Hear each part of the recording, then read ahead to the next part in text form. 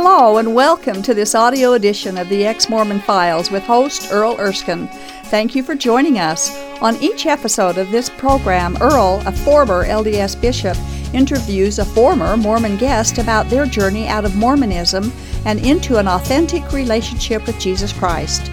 These stories are encouraging, fascinating, and often moving. For more information on the Ex-Mormon Files internet video program, please visit exmormonfiles.com. That's exmormonfiles.com. And now, here's Earl. Good evening and welcome to the Ex-Mormon Files here in the heart of Salt Lake City.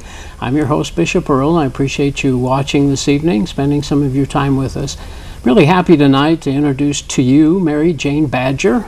Mary Jane, thanks for coming. And thank you. You have a lot of nicknames, don't you? MJ and Janie? And Yep, I do. Anyway, we'll call you Mary Jane, I guess, for tonight. But okay. Anyway, it's nice to have you here, and thank you. Appreciate you sharing your story. Thank you for inviting me. Oh, gosh, my pleasure.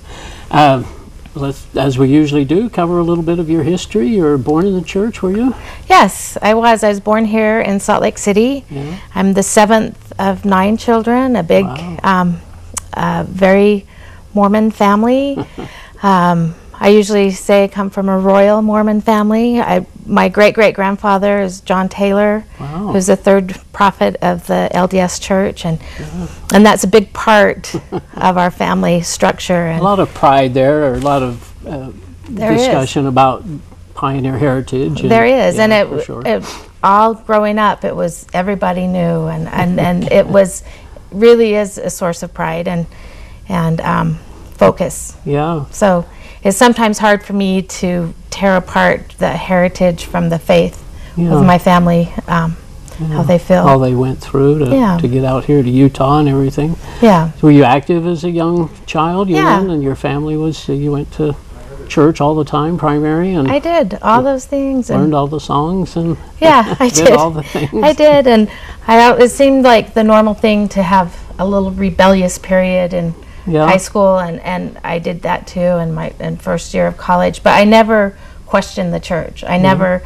even thought about questioning it. I just knew it was true. Yeah, and you went to seminary, did you? Yeah, I graduated from seminary. I had to do a lot of makeup classes to get the graduation, but I did. During that rebellious period you're talking about. Well, I think a lot of kids go through that for sure, but but never, again, like you say, never any question that the church was true. I mean, that was just, and you bore your testimony probably, and believed Joseph Smith was a prophet. And had you read the Book of Mormon at that point? And had you? Yeah. Well, I had for sure by the time I went on an LDS mission when I was 21. Oh, where'd you go? I went to London, England. Okay. How was that?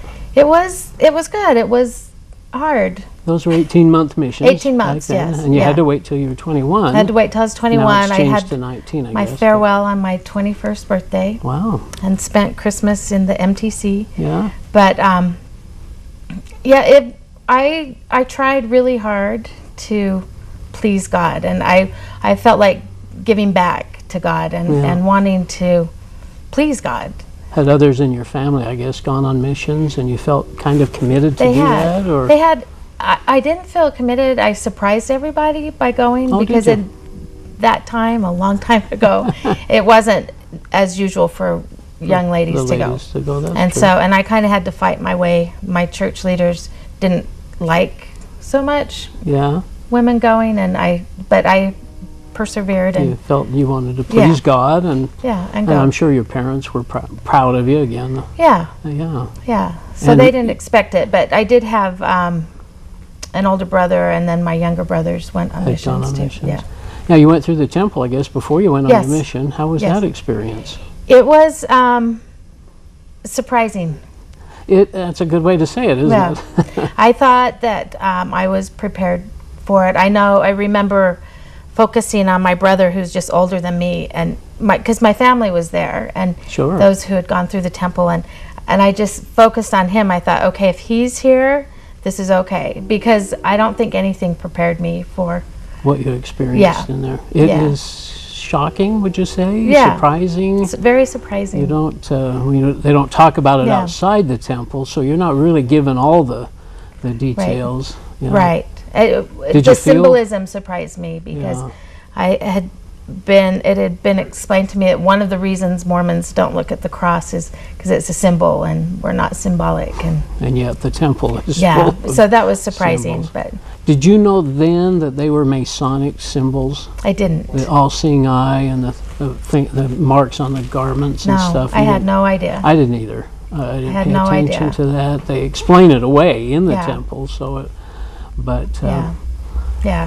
I had no idea. Yeah. So when you go out on your mission, and I've asked others this because it struck me so forcefully later. Did you feel like you were preaching the gospel of Jesus Christ? Were you preaching Christ? Were you preaching the church, the Joseph Smith story, Book of Mormon? What were you preaching? That's a good question. I don't feel like I was preaching Jesus Christ. No. I feel like I was preaching the church and the restored church and the only true church on the earth. That's what you're preaching, right? Yeah, and a lot of the Joseph Smith story, of course, was focal to the whole They tried to get the Book of Mormon into their hands and reading it and praying about it as soon as possible. Yeah, and I was sure it was true. Yeah, I'm not sure I knew what it was, but I knew it was true.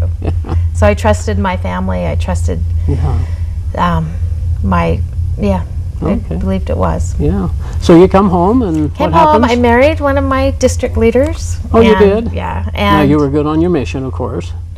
Good, yes. Yeah, I mean you were yes. proper on your mission. I was proper. Yes. But you came home and he lived here in Utah too? No, he was from California, and we started corresponding. I came home first, and we started corresponding, and so we got married in the temple and Salt Lake Temple. In the Salt Lake Temple, and we adopted 2 children. Okay. 2 great sons that are grown-ups now, but they're really great.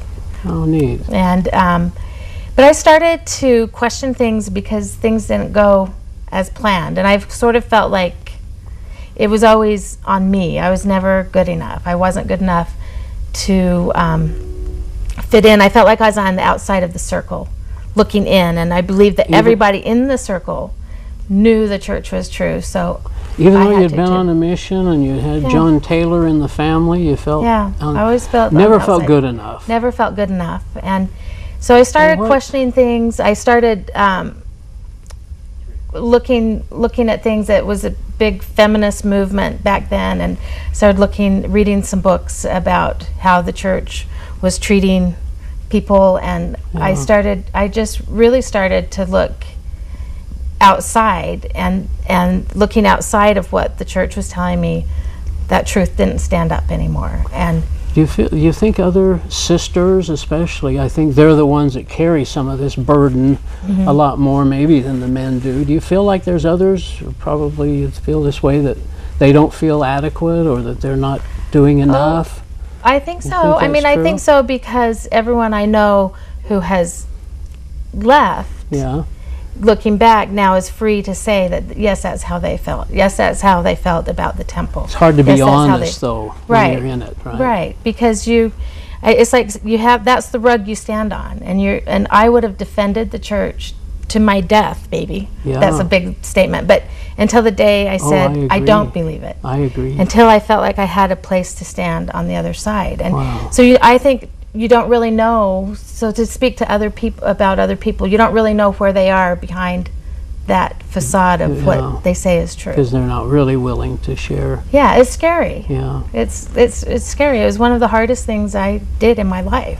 Well, I'm proud of you for having the courage to do that and to be able to do that. And you actually weren't being drawn to Christianity even at that point. You went through like a 20-year period of I left searching and stuff. When I was 30, I left the church and I got divorced and I went back to school. I tried to push God out with the bathwater, so to speak, but because if the true church isn't true, then nothing's true. Is right. Isn't that sad? It is, and I see a lot of people doing that, but I had a few experiences in those 20 years that God was really showed himself to me, and he didn't let me throw him out. So I lived kind of that 20 years as a higher power, new age, kind of everything's good kind of life, and that's how I raised my kids. And I went back to school, and I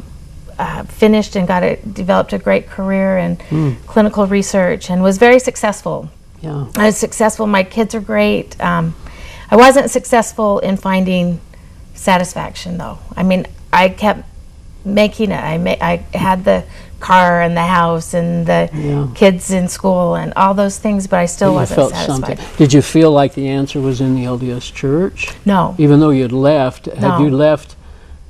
Had you backed away enough to say, I don't believe Joseph Smith's a prophet? Oh, yes. I see. Yeah, okay. I completely, I wasn't just inactive. Was it specific, anything specific doctrinally or no, I think it's history or anything that it's history, learning that there's more history than what we were taught, and that things weren't always what we're taught, and that kind of fear built that you can't look at something outside because that's not faith promoting, or even though it might be true, you can't look at it. And I didn't believe in that philosophy of the truth should stand any questioning. Absolutely. And so I kept seeking satisfaction in other ways, and I got remarried, and that went great for a time, and then that went south, and in a very difficult way. It ended in a very difficult way for me, and it was the first time in my life that I felt really broken, and like, where do I turn next? Or I gave up on even the God I thought was there, and I thought, how could this happen to me? But it was out of that where I felt like God just reached down and grabbed me and wouldn't let me run away from Him anymore. What did He do? Well, He just started ministering to me through my friends and my family and people who loved me. But I recognized more than that. I recognized a light to it. I felt like it was God lifting me up and giving me hope and building me up. And then He started to send strangers in my life to speak His word. None of the people who were in my circle knew Him. Yeah, family, I guess, where they were upset at you, I'm sure, because you're inactive. Oh, they were over that. Oh, okay. They were disappointed when I first left the church, but they weren't telling you about Jesus or bringing you around. It was these friends or contacts that. Well, no, they were my friends and my family were helping me through this difficult time. But I was traveling a lot for work, and God started putting strangers in my path to share little nuggets with you. Yeah, to share His word with me. One in particular, I met someone in a bar in an airport in Texas, and Texas was one of my regular places where I travel, and I started corresponding with him by email, and he had sent me an email, and on the bottom he had put Jeremiah 29:11, and that's where God says He has good plans for you, not plans to harm you, and for a hope and a future. And if you seek me with all your heart, you will be able to find me. And at first I thought, well, that's random. And I replied and said, are you sure this was meant for me? Did you mean to send this to your mom or what? Nothing. But he did, and I had printed it out, and I had gone upstairs in my house, and I was looking at it, and it's like the words came off the page. And of course they didn't really, but it felt like they were ricocheting through my room. Yes. So much that I literally put my hands over my ears and said out loud, okay, I hear you, leave me alone. And I really fought. I was afraid to trust something again. Yeah, of course. And I think that's where a lot of people are when they go through the pain of discovering that what they believed was true is not. Yeah. It's difficult to trust something else. And so and that didn't stop. God put other people in my path, and about a month after that, I was in Idaho Falls, and I was having dinner at the hotel restaurant bar, and a little lady, Judy, came in, and she had a red beret on, and she started talking to me. She put her hands on me. She was prophesying, and it was just, I mean, my eyes were probably this big, and she was talking to me. She said that God had a calling on my life, and I had already accepted it in my heart. And she said, I know God sent others to you before me, and He'll send others after me. You and and He'll send others after me. And she said, you'll never see me again. But and she talked about my Mormon family. That she said, don't worry about them. And you know, and she asked me to pray with her to accept, if she could pray with me to accept Jesus as my Savior. And I said yes. I was just kind of like, okay. And we talked for a couple of hours, and then she left. And so I came home, and I thought, well, I guess I'm a Christian. I should go to church. Really? Yeah. Other things were happening. Sure. You know, every song that came on the radio was about Jesus,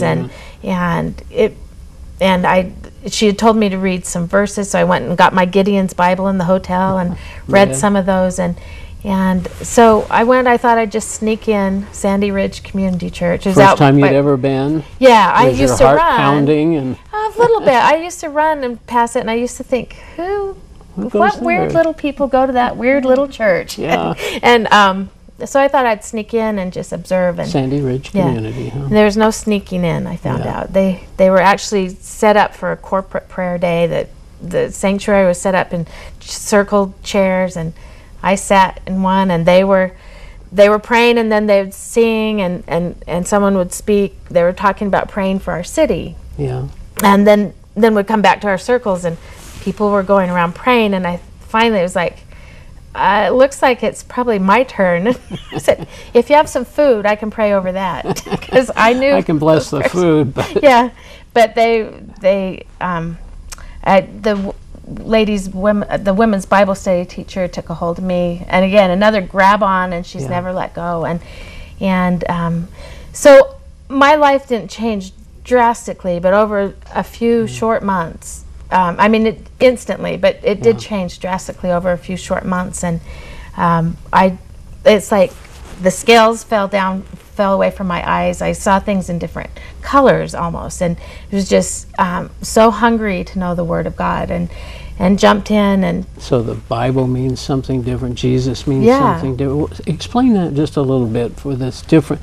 Everybody we interview says that Jesus is now different than he was in Mormonism. What's the difference? Jesus and God, even as a faithful Mormon, I had concerns about God. I used to think of God as kind of like my home teacher, exalted, and I didn't like that. Even my home teacher was a great guy. Not really an awesome God, right? And I have a really good role model as a father. I had a wonderful father. Yeah. So it wasn't that, but that wasn't enough to think that that's who my God is. And Jesus, I love Jesus. I used to love Christmas because that's when we focus on Jesus. But which now, being a Jesus follower, it's like every day is Christmas. I don't have that same stress to get all of the Jesus I can in at Christmas, because it's every day. But I didn't really understand the role for Jesus as a Mormon. As a Mormon, I didn't understand really why, because it's beyond being an example or being resurrected. And I thought I didn't understand his suffering for sins, because it wasn't explained the purpose for him as much. Well, he's our elder brother. He was just happened to be the firstborn of spirit children. You know, he wasn't. He had to progress to become God, and that's so different than the Christian God. Or Christian and to know Jesus. who he is just awesome. I mean, that he's so big, and I can rest with all my confidence and all my assurity in God, who is greater than anything we can explain. I mean, it's, often as a Mormon, and I hear it often, it's like, as a Mormon, we feel like we learned everything about Christianity and then have more. Yeah. And it's actually just the opposite. Nothing, that is not true at all. We knew nothing about Christianity. No. And to know that God is so big. A few times over the years, I went into a Christian church, and it was hard for me to even stay. Because I was, LDS church or into a Christian church. And when they worshiped and we just sang about Jesus, I was so overcome that it was almost hard for me to stay. I loved it. Because it's such worship and such praise. Yeah, it resonated with me so strongly that I was uncomfortable, and it was so powerful. That we were worshiping this Jesus who is worthy to be worshipped. Yet he is the one who pursued me and reached down when I needed him most, and so wonderful. Yeah, just put people in my path. How about the Bible? Oh, the Bible. I can't get enough of the Bible. As a Mormon? It was just a burden, kind of. Yeah, it's something you carried to church, and made a few quotes out of. Yeah, I actually found my old missionary Bible that my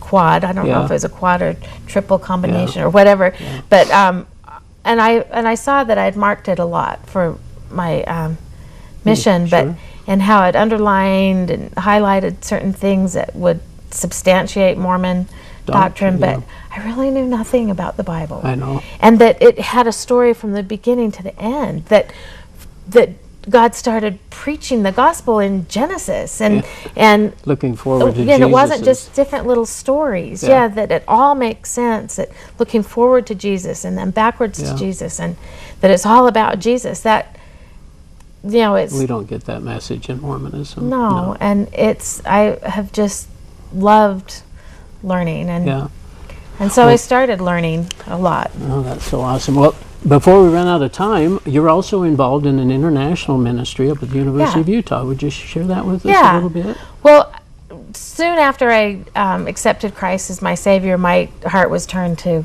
the nations and missionary work. Really? And so one of the big key things was taking the class perspectives, God's view on the world, and it broke my heart for the nations. It's one of those things I wanted to put back together because I knew it was going to change my life again. And it did. It sent me on a course for missionary work, and it took years, a couple of years, to downsize and get out of debt and apply to a mission agency, and I wanted to go any place but Utah. And because now just to say it, that means Christians send out missionaries. Yes. Did you know that before? No. No, I didn't either. No. They have outreach programs of all sorts to a whole history. People. And and I bargained, I guess, looking back with God, that I'll always have a Mormon ministry because of my family, but could I go someplace else, please? And I got as far away as I could. I was in Kenya, Africa, doing a vision trip with a mission agency, and I met there a man who, he and his wife are from India and doing international student ministry in Arizona. So God put us together all the way on the other side, and he encouraged me and asked me to consider that God had perhaps uniquely prepared me to work with international students here in this environment where I speak the language, not only English, but I speak the Mormon language, which, as you know, all the words are the same, but they're infused with different meanings. And so I understand that. And so I came back here, that was in 2013, and started working with a missionary who was just leaving at the university. And this international student ministry, it's awesome. We have students from, about 10% of the students are international at the U.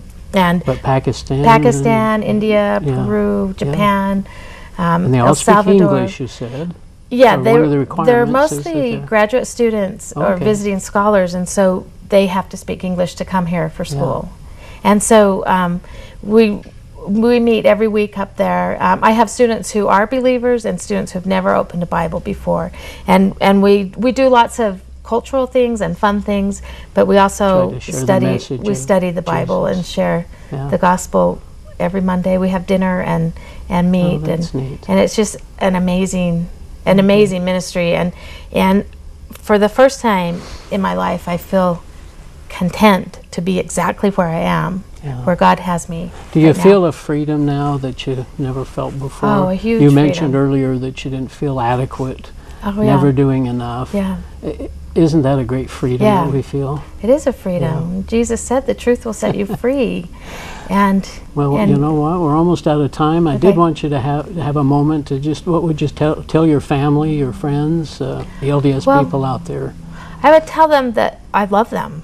Yeah. And I don't love the church that they're in. Not Mormonism. We Not love Mormons, Mormonism, but I love them. And I would tell them that not to be afraid of discussing. I would just wish that I could have discussions without the defense and the persecution card being played immediately, but that the truth does stand questioning, and to not be afraid of it. If it's true, it will stand the test of questioning, and that God is faithful and will show them the truth. Have you been able to talk to them at all? I mean, to your family? A little bit. I have a nephew and his wife and children who have left the LDS Church and have accepted Jesus. And they probably feel a great comfort being able to come to you and talk. They do. Because who else are they going to talk to? Right. And so I'm really blessed by that. And mostly, every once in a while, I can have a conversation, but mostly they're quiet when I talk, and they don't have a response when I talk about faith issues. But God continues to keep me here and keep me as a safe place. I feel like He's shown me a safe place. When others are ready to leave, they'll find a safe place, and not to fight. And maybe one day He'll call me to stand up and speak. But right now, I feel like He's called me to just stay. A little bit. Sharing your story, and it's been so joyful to hear this.